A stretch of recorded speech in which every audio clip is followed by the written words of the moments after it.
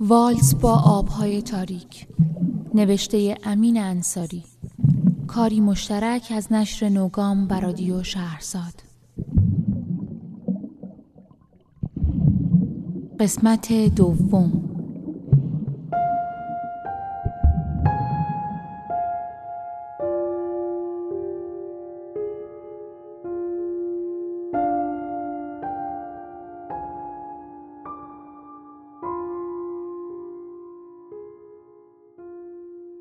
صدای غرش موتور موستنگ توی سرم میپیچد. رانندش دوباره در جا گازی میدهد و بعد آرام از جایگاه خارج میشود. نمیتوانم نگاهم را از بافت موهای زن بردارم. مثل معمایی است که هیچ وقت حل نخواهد شد. حباب‌ها رفتند، اما هراسی را در دلم جا گذاشتند. دلشوره‌ای خفیف نشسته به جانم. میگذارم دنده یک و جلوی یکی از پمپ‌ها میایستم. نگاهم به ساعت ماشین میافتد. هنوز نیم ساعتی وقت دارم. انگار حالا در این نیم ساعت که هر دقیقهش به ثانیه‌ای میماند ابدیتی خفته است. ابدیتی که در آن هر چیزی بیش از حد مهم جلوه میکند. هر حرکت کوچکی را زیر نظر گرفتم بیان که خودم متوجه باشم. انگشت کوچکم با فاصله بی ربطی از انگشت کناریش ایستاده. انگشت وسطیم را میاندازم توی دستگیره، با فشاری در را باز میکنم. چند قمری کنار جایگاه سوخت روی تکه چمنی ایستادند و اطراف را میپایند. دل کنان کنار ماشین میایستم و دوباره نگاهی به قیمت‌های روز میاندازم. دستم زمختی در باک را حس میکند و بعد صدای پمپ که بالا میگیرد و بنزین جرعه جرعه به خورد باک ماشین میرود. راننده این ماشینش را پشت ماشین من آورده و انتظار میکشد. خوب نگاه میکنم ببینم توی ماشین از حباب‌ها اثری میبینم یا نه. او هم سرش را به شیشه ماشین نزدیک می کند. حس می کند شوخیم گرفته. دستش را از پنجره ماشین می آورد بیرون و تکان می دهد. بعد می خندد و دوباره بر می گردد عقب. من هم بی دلیل می خندم. البته نه از سر سرخوشی. خندش مثل خمیازه بود. به صورتم سرایت کرد و گوشه لبهام را کشید بالا. پول را پرداخت می کنم و زود بر می گردم سمت ماشین. راننده دوباره دستش را می آورد بیرون و چند بار تکان می دهد. من هم همونطور که در ماشین را باز میکنم محو انگشت‌هاش میشوم. آرام به چپ و راست حرکت میکردند و چیزی را در هوای اطرافشان تکان میدادند که هیچ مهم نبود. لبخند میزنم و او هم همچنان دست تکان میدهد. هنوز ننشستم که میبینم سرش را از پنجره آورده بیرون و داد میزند. سخت نگیر رفیق. و صدای جیغ و خنده چند دختر و پسر را میشنوم که سایه‌هاشان توی ماشین کم کم جام میگیرند. دوباره لبخند به صورتم سرایت میکند. می نشینم پشت فرمان و استارت که می زنم دستی را می بینم که از شیشه عقب ماشینشان آمده بیرون و بی ربط تکان می خورد. انگار صاحبش دارد ماجرایی را برای بغل دستیش تعریف می کند یا اصلاً درباره من صحبت می کند. دوباره لبخند به صورتم می آید و در ثانیه‌ای محو می شود. پا را می گذارم روی گاز و رادیو را روشن می کنم.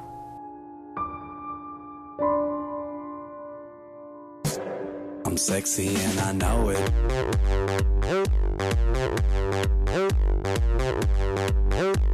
I'm sexy and I know it. تقریبا به وسطش رسیدم. هر بار که میخواند یک صحنه از کلیپش پیش چشمم سبز میشود که مردک روی میزی میرقصد و چنان کمرش را به جلو و عقب تکان میدهد که نزدیک است آلتش جدا شود و یک راست بخورد توی پیشانی دختری که تاپ سیاهی پوشیده و از ته دل میخندد و برایش کف میزند. دوباره میرسد به شاه بیتش. من سکسیم و خودم هم میدونم. من هم میدانم که تو سکسی هستی لعنتی. حالا که چی؟ خوب میدانم حباب‌ها توی مغزم وول میخورن. داد میزنم حالا که چی؟ و همین لحظه از کنار پیرزنی میگذرم که منتظر چراغ عابر پیاده است و خودش را پهن کرده روی واکر. طوری نگاهم میکند که انگار من عجیب ترین چیزی هستم که در طول یک هفته گذشته به چشمش دیده.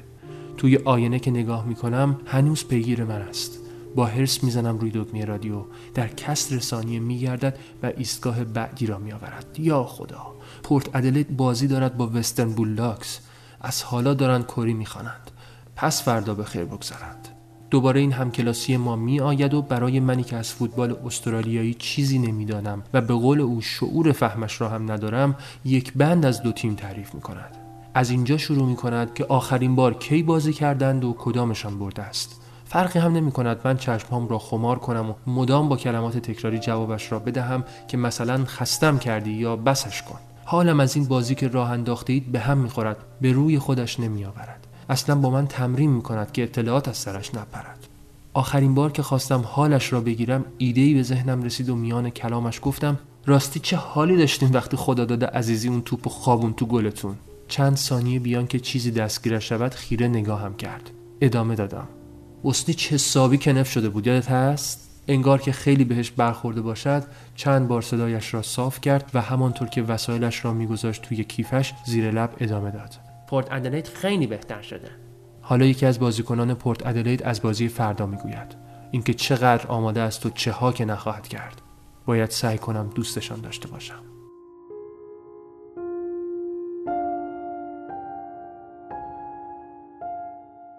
صبح روز تعطیل نمیدانم این ترافیک داستانش چیست. هنوز خیلی وقت مانده. امیدوارم زیاد لفتش ندهند. جلویم یک وانت شاسی بلند ایستاده که راه دیدم را میبندد. نمیفهمم چه اتفاقی افتاده. حوصله‌ام از اخبار AFL سر میرود. ایستگاه بعدی دارد تبلیغات پخش میکند. کیمارت تخفیف ویژه میدهد به کسی که توش پول خرج کند، حالا هر چه بخواهد. اگر در جایگاه‌های وولورس بنزین بزنم لیتری 8 سنت بیشتر گیرم میآید. فورد ماشینی تولید کرده که اگر توش بنشینم احساس میکنم توی بهشت میرانم. یک جور تخت خوابی را هم میتوانم از آیکیا بخرم که وقتی روش میخوابم احساس کنم مردم از بس خوب است. همه اینها میشود که اتفاق بیفتد، اما ماشین ها تکان نمیخورند. حرارت را میتوانم روی سقف ماشین کناری ببینم. هوایی که روش میرقصد چیزی را توی یک فیلم هالیوودی در ذهنم تداعی میکند، اما چیز دقیقی یادم نمیآید. دختری از پدرش میپرسد برای کریسمس برایش چه میخرد و پدرش از من میپرسد من در این مورد چه نظری دارم. به شماره ایستگاه روی نمایشگر ضبط خیره میشوم و فکرهام را جمع و جور میکنم که فروشنده دیک اسمیت به پدر میگوید لازم نیست فکر من را مشغول کند. به جای من تصمیم میگیرد و به پدر پیشنهاد میکند برود آنجا و یک LCD بخرد و اگر این کار را بکند خود او هدیه کریسمس دختر بچه را تقبل خواهد کرد. عجب. خیالم راحت می شود و از سر رضایت نفسی بیرون می دهم. چیزی گوشه چشمم نظرم را به خودش جلب می کند، اما به محض آنکه رو برمیگردانم محو می شود. دوباره به نمایشگر رادیو خیره می شوم. آهنگی پخش می شود و لحظه‌ای نگذشته صدای آژیر ماشین پلیس بلند می شود. سرم را برمیگردانم. توی آینه می بینمش که از مسیر مخالف و در خلاف جهت ماشین ها راهش را باز می کند و جلو می آید. چراغ‌های آبی و سرخش روشن و خاموش می‌شوند.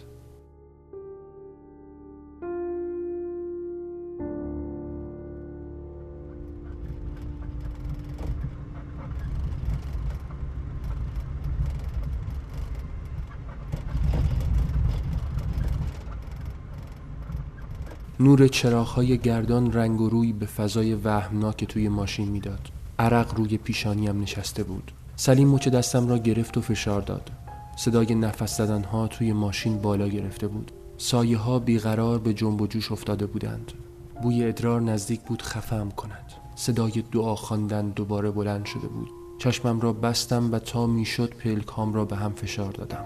نورهای قرمز و آبی از هر سو به اتاقک ون هجوم می آوردند و بر پلکام می نشستند. دندانهایم را به هم می ساییدم و آرزو می کردم همه‌اش خواب باشد. قرار نبود آنجا اتفاقی بیفتد. با هیچ حساب و کتابی جور در نمی آمد. سلیم به من تکه داد. انعکاس نورها قطره‌های عرقی را که روی صورتش به پایین می سریدند نشان رفته بودند. یک بار سرش را گذاشت روی بازویم. دیگر نمیخواست به روبرو نگاه کند. اگه اینجا گیر بیفتیم قبل از اینکه پرتم کنم بیرون میرم ترتیب حاجمی رو میدم. برگشت رو به من. نفسش توی صورتم میخورد. دستم را گذاشتم پشتش، بهش گفتم چیزی نیست پسر، اما توی دلم آشوب بود. برگشتم سمت راننده. هیچ خیالیش نبود. مثل قبل فرمان را دو دستی گرفته بود و بدون آنکه چیزی توجهش را جلب کند به روبرو خیره مانده بود و به سمت منبع نور میرفت. کمی که نزدیکتر شدیم سرعتش را کم کرد. سلیم نتوانست خودش را نگه دارد. یا خدا! می توانستم صدای حقیق آرام یکی از زنها را بشنوم. راننده کوبید روی فرمان. قلبم از حرکت ایستاد. چشمهایم ناخودآگاه بسته شده بودند. راننده داشت با حرص داد و بیداد می کرد. شیشه را کشید پایین. سلیم دوباره زیر لب گفت تمام شد. جان تو تمام شد. و ساکت شد. خوب نگاه کردم. دیدم هیچ تغییری در حالات راننده پیدا نشده. فقط یقه تیشرتش را کشیده بود روی دماغش که فکر کنم به خاطر بوی پیشابی بود که توی ماشین پیچیده بود. بقیه هم کم کم به تنگ می آمدند. شیشه را که پایین داد هوا کمی بهتر شد. ماشین همچنان آرام به سوی نورها پیش می رفت. کم کم صدای محوی از عبور ماشین‌های سنگین به صدای اطراف اضافه شد. نورها دیگر طوری بودند که فکر می‌کردم 5-6 متر دیگر پای ماشین گشت پلیس می‌ایستیم و چند ثانیه بعد همین طور هم شد. ماشین درست جلوی پای افسری ایستاد. می‌توانستم ون‌های دیگر را هم ببینم که کمی جلوتر ایستاده بودند. نفس‌ها توی سینه حبس بود. حقیق آن زن دیگر به گریه تبدیل شده بود. آن مردک دهنلق هم مدام غر می‌زد و به این و آن می‌پرید. گیر افتادیم داوود، گیر افتادیم. من روی پشتش ضرب گرفته بودم و از استرس نزدیک بود سرم را بکوبم به بدنه ماشین، شاید که آرام شوم. راننده همانطور که چشم از روبرویش برنمی داشت به افسر پلیس زل زده بود. صدای نفس‌های عمیقی از هر گوشه می آمد. شبحی از چهره آدم‌ها پیدا بود. گویی گرد مرگ پاشیده بودند. انگار هر لحظه بود که کسی پس بیفتد.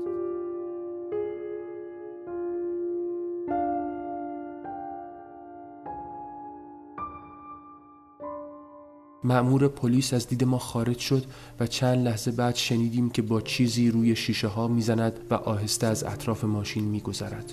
مادر دستش را روی صورت نوزادش فشار میداد. یکی چیزی گفت و ساکت شد. مأمور کنار در راننده ایستاده بود. نگاهی از پس سر راننده انداخت توی ماشین و بعد دوباره از جلوی شیشه ماشین گذشت و از میدان دید ما خارج شد. راننده سرش را به نشانه تایید چیزی تکان داد و دست کرد توی داشبورد. کمی گشت و بسته کوچکی بیرون آورد، در ون را باز کرد و جست بیرون. از جلوی شیشه که گذشت سلیم تکانی خورد و دیدم با نگاه تعقیبش می‌کند. حالش را پرسیدم. دستی به پیشانیش کشید و با صدای خسته‌ای گفت: مگه دستم به این حاجی نرسه؟ قراری نبود. بابا حالا که طوری نشده. رو به مادر بچه کردم و ازش خواستم بگذارد بهش هوایی برسد. او هم دست لرزانش را کنار کشید. بچه بیان که سر و صدایی بکند چشمهای کوچکش را به هر سو دواند. مادرش اما به گریه افتاده بود.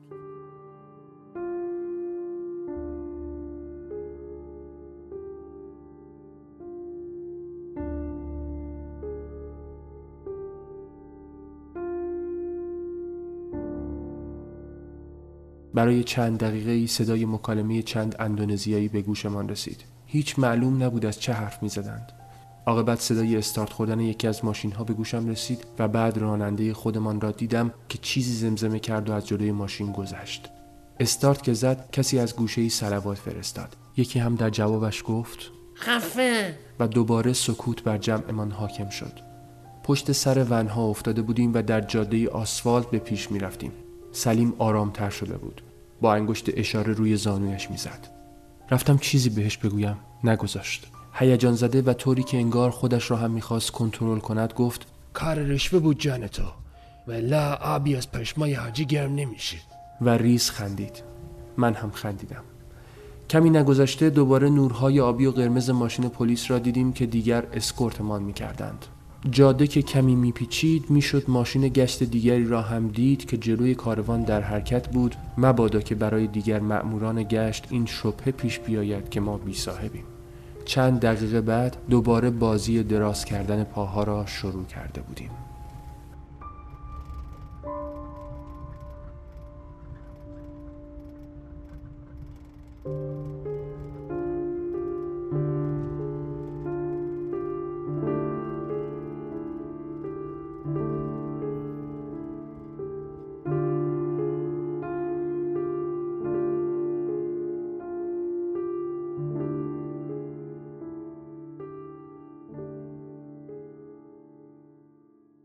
دوباره ایستگاه رادیو را عوض میکنم.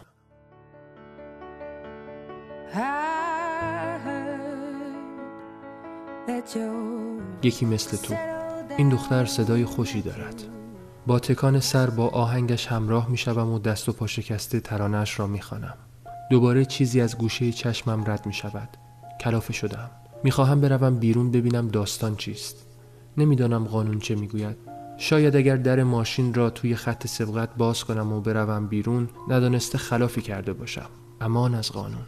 دلم نمیخواهد دوباره امتیاز کم کنم. بتم اکثر جات. راننده ماشین کناری که انگار دارد مدیتیشن میکند. آرامشش آدم را آزار میدهد. حالا هم لبخندی به من میزند که لاجرم به صورتم سرایت میکند. به آینه های بغل نگاه میکنم. انگار قبل از من هیچ کس به این که میشود پیاده شد و از ماجرا چیزی فهمید فکر نکرده. صدای آژیر ماشین دیگری از دور میآید و هر لحظه بلندتر به گوش میرسد. از آینه بغل خیابان را زیر نظر گرفتم. معلوم نیست چه اتفاقی آن جلو افتاده. گوشی توی جیبم میلرزد. خودش است. ماشین آتش نشانی را میبینم که از کوچه‌ای میپیچد توی گودوود و با سرعت نزدیک میشود. تو راه هم عزیزم. پشت سرش آمبولانسی هم وارد خیابان میشود. باور کن خوبم. توی گودوود گیر کردم. خیابونو بستن. هر دو ماشین به سرعت از کنارم میگذرند. باور کن خوبم. میخوای دل گوش کنی؟ صدای ضبط را میبرم بالا.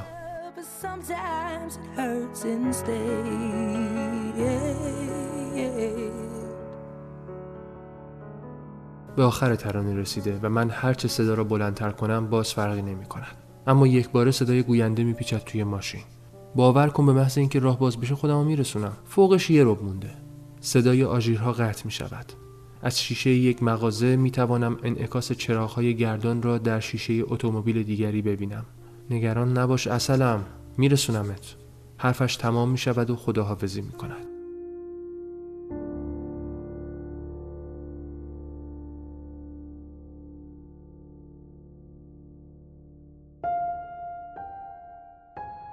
بالاخره گیرش انداختم. انتهای اهرم یک جرثقیل بود که میرفت و میآمد. انگار موضوع جدی است. درست حالا باید این اتفاق بیفتد. توف به این شانس. درست حالا. دو مأمور را میبینم که قدم زنان پیش میآیند و کنار هر ماشین خم میشوند و چیزی میگویند. معلوم است میخواهند شرح ماوقع را به اطلاعمان برسانند و ضمن عذرخواهی ازمان بخواهند صبور باشیم. درست حالا که ریچل انتظارم را میکشد و قبلش هم باید بروم روز را بردارم. درست حالا. مأمور پیش چشمهایم خم می شود. شیشه را می دهم پایین. سایه‌اش روی صورتم می افتد. به من می گوید روز گرمی است آقا و لبخند می زند. من هم سرم را به نشانه تایید تکان می دهم. او داستانش را می گوید و می رود سراغ ماشین بعدی. دوباره داستان را در ذهنم مرور می کنم. پیرزنی که داشته صبح روز شنبه خوش و خرم می رفته سمت خانه خواهرش توی خیابان ناگهان متوجه عبور یک کوالا می شود که از ترس سر جایش نشسته و به سپر ماشین او زل زده. او هم که فکر می کند زمانی برای ترمز کردن ندارد فرمان را می چرخاند و یک راست می رود وسط جمع خانواده‌ای که می رفتند روز تعطیلشان را احتمالاً در پارکی بگذرانند. بعد از آنها هم می‌گذرد و بی آنکه ترمز بگیرد با سر می‌رود توی یک شیرینی فروشی کنار خیابان. افسر پلیس که این داستان را 3 بار از زبان پیرزن شنیده بود اطمینان می‌داد که برای هیچ کس اتفاقی نیفتاده. اما هنوز نتوانسته بودند کوالا را پیدا کنند. فایده ندارد. باید تماس بگیرم. ریچل رسیدی؟ هیجان زده است. حالاست که بگوید باید زودتر حرکت می‌کردی. تو مطمئنی اتفاقی برای کسی نیفتاده؟ چی؟ میگم مطمئنی کسی چیزیش نشده؟ نمیدونم ریچل. افسر پلیس که همینو گفت. لابد حیوان زیر ماشیناست. لهش نکنن. امیدوارم اینطور نشه. میتونی وقتی مأمور برگشت بهش بگی زیر ماشینا رو هم یه نگاهی بندازه؟ آره خیالت راحت باشه. خودم بهش میگم. نگران قرارمونم نباش. تا برسی سرشونو گرم میکنم. نفس راحتی میکشم. فقط وقتی راه باز شد و داشتی رد میشدی اطرافتو بپا. خب؟ و قطع میکند. دوباره نگاهم به راننده بغل دستی میافتد. با انگشت‌هاش روی فرمان ضرب گرفته و لبخند میزند. انگشت‌هاش وقتی روی فرمان بالا و پایین میروند مرا یاد انگشت‌های سلیم میاندازند. وقتی فکرش درگیر بود حتما چیزی گیر میآورد که رویش ضرب بگیرد. حتی یادم هست یک بار که کنار هم نشسته بودیم و یک بند غر میزدیم زانوی من را با زانوی خودش اشتباه گرفت. مردک تو هیچ حسی از پاهات به مغزت نمیرسه؟ وقتی متوجه شد 5 دقیقه است که روی پای من میزند تلاش کرد مثل همیشه چیزی برای توجیه کارش پیدا کند. عاقبت هم تسلیم شد و 2 روز برایش دست گرفتم تا از سرش بیفتد. البته نیفتاد که نیفتاد. راننده بغل دستی هم همین کک به تنبانش افتاده لابد. گوشیم دوباره زنگ میخورد. میگوید داوود نکند نمیخواهی بیایی. خنده‌ام میگیرد. عزیز دلم این چه حرفیه که میزنی؟ ماجرای ریچل را برایش میگویم و قسم میخورم که حتما بروم دنبالش. میخواهم برگردم و دوباره نگاهی به جرثقیل بیاندازم که احساس میکنم فوج هوای داغ از دریچه کولر به صورتم میزند. باز چه مرگش شده.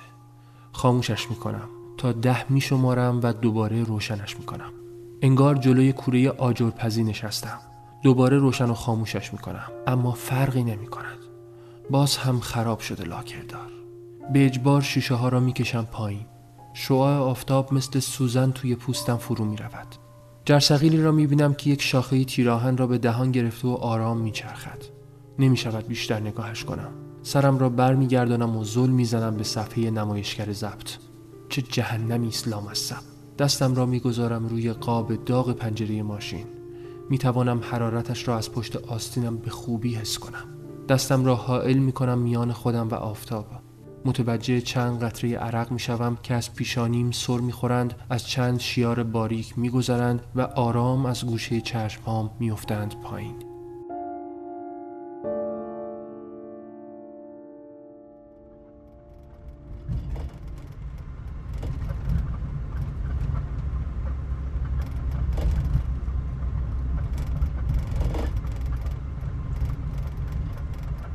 از وقتی ماشین‌های پلیس اسکورتمان می‌کردند خیالمان راحت‌تر شده بود. همه آرام‌تر به نظر می‌رسیدند. حتی سلیم هم دوباره وزوزش را شروع کرده بود و مثل همیشه داستانش را با خودش تمرین می‌کرد.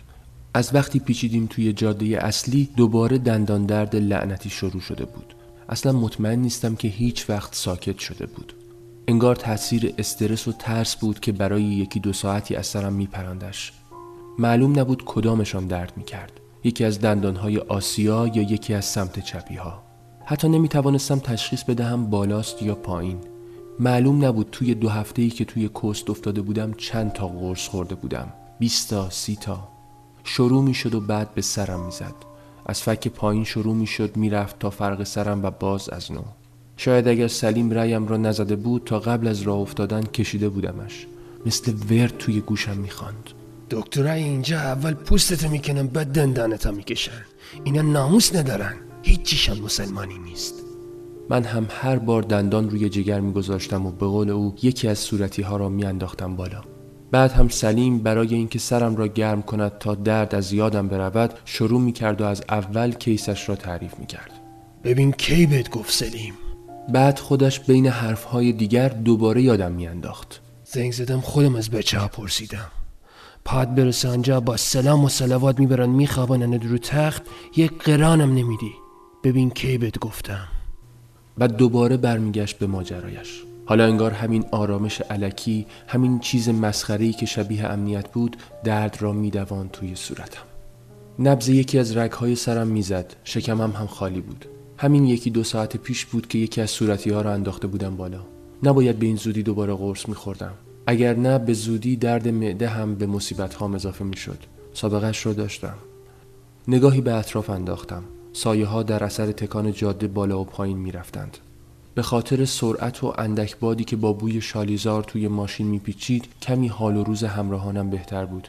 کسی با دیگری حرف نمیزد. همه به جایی در تاریکی خیره بودند و در آن میانه گهگاه صدای خور و پفی هم به گوشم میرسید. چه خیال راحتی داشت او. از دردی که توی صورتم به هر سو ویراژ میداد چشمم را بستم و دندانهایم را به هم فشردم. با انگشت‌هام شقیقه‌هایم را فشار میدادم.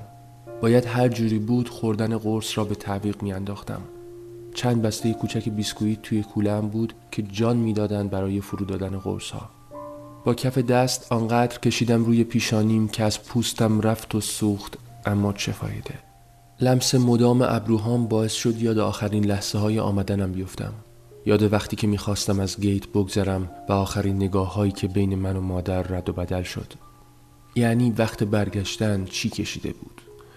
وقتی توی تاکسی نشسته بود و با گوشه شالش اشکایش را پاک میکرد. یعنی چطوری رسیده بود خانه و وقتی رسیده بود به اتاقم که دیگر خالی بود چه حسی وجودش را پر کرده بود. یعنی تا به حال چند بار مرده بود و زنده شده بود. چطور میخوابید، چه خوابی میدید اصلا. توی خواب میدید رسیدم. چه لباسی پوشیده بود توی خواب؟ سیاه. اصلا وقتی رسیده بود خانه پدر باهاش حرف زده بود تا چند وقت قرار بود تقاضا همراهیش را با من پس بدهد. دوباره یاد نگاه‌هایی افتادم که بین من رد و بدل شد. یک قدم برداشتم و حالا آن سوی خطی بودم که راه بازگشتی نداشت. تمام دیوارها راه نگاه را می بستند. انگار نه انگار که باید از چند مرحله دیگر بگذرم. تمام درس‌های ممکن را جستم، شاید که راهی باشد برای یک بار دیگر دیدنش و یک بار دیگر گفتن حرف‌هایی که چند روز بود مثل ورد زیر گوشش خوانده بودم که آرام شود، اما نبود. هیچ روزنه‌ای نبود که بشود به آن سویش نگاهی انداخت. به طور اتفاقی مادر را دیدم. دستش را گذاشته بود روی صورتش و بی آنکه امیدی به دیدن دوباره‌ام داشته باشد داشت راه آمده را برمیگشت. من مانده بودم و انبوه آدم‌ها که چمدان به دست توی صف‌ها جا می گرفتند و چشم دوخته بودند به تابلوی اعلانات.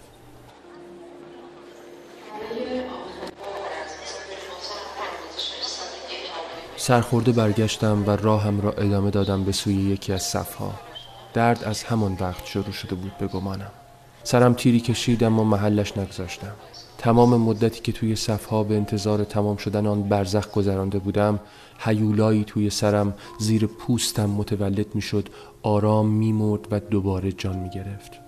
تمام راه یک طرف، آن 3 ساعت که آنجا گذشت یک طرف دیگر. وقتی از جلوی آخرین مأموران سپاهی با آن ابروهای گره کرده و غضب‌آلود گذشتم، احساس میکردم توی سرم جنگی به پا شده. نفسم داشت کم کم به شماره میافتاد تا اینکه رفتم داخل هواپیمای امارات. بوی غریبه هواپیما و لبخند مهماندارهاش هوش و حواسم را برای مدتی برد. هیچ چیز شبیه چند دقیقه قبلش نبود. بیشتر زنها به محض نشستن روسری‌هاشان را در می آوردند و گیس‌های بافته و اکستنشن‌هایشان را به رخ هم می کشیدند. انگار جهان دیگری بود. عطرها، نگاهها. نه، هیچ چیزی شبیه آن بیرون چند متری آن طرفتر توی خاک ایران نبود. وقتی هواپیما از روی باند بلند شد، دوباره یاد مادر افتادم که حالا لابد روی تابلوی اعلانات خوانده بود پریده ایم و غم بزرگی نشسته بود روی سینه‌اش. داوودش را بدرقه می کرد و دعاهایی برایم می خواند. قسمم می داد مواظب خودم باشم. زیر صدای غرش موتورهای جت می توانستم صدایش را بشنوم. داوود جان، مراقب باش. با همان حالتی می گفت که تمام 28 سال قبلش گفته بود. داوود جان، داوود را طوری می گفت که چیزی درونم می شکست که می خواستم بپرم پایین، همونجا بمیرم اما قدمی دورتر نروم. چه فایده؟ کمربندها را بسته بودیم و سردرد داشت دوباره جان می گرفت.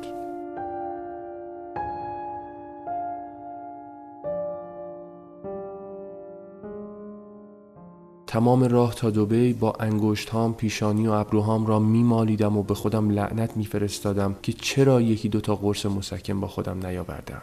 همش از ترس اینکه شنیده بودم توی فرودگاه هر چه قرص داشته باشی را میگیرند.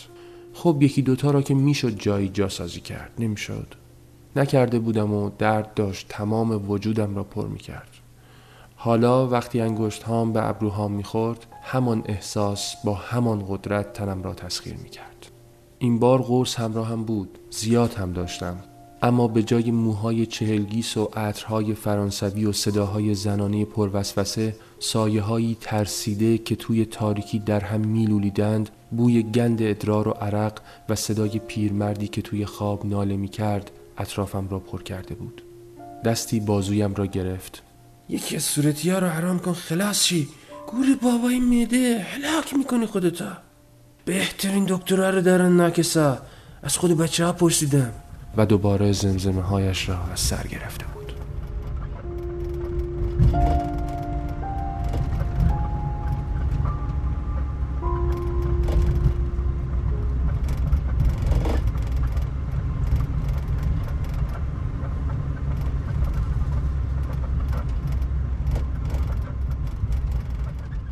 والس با آبهای تاریک.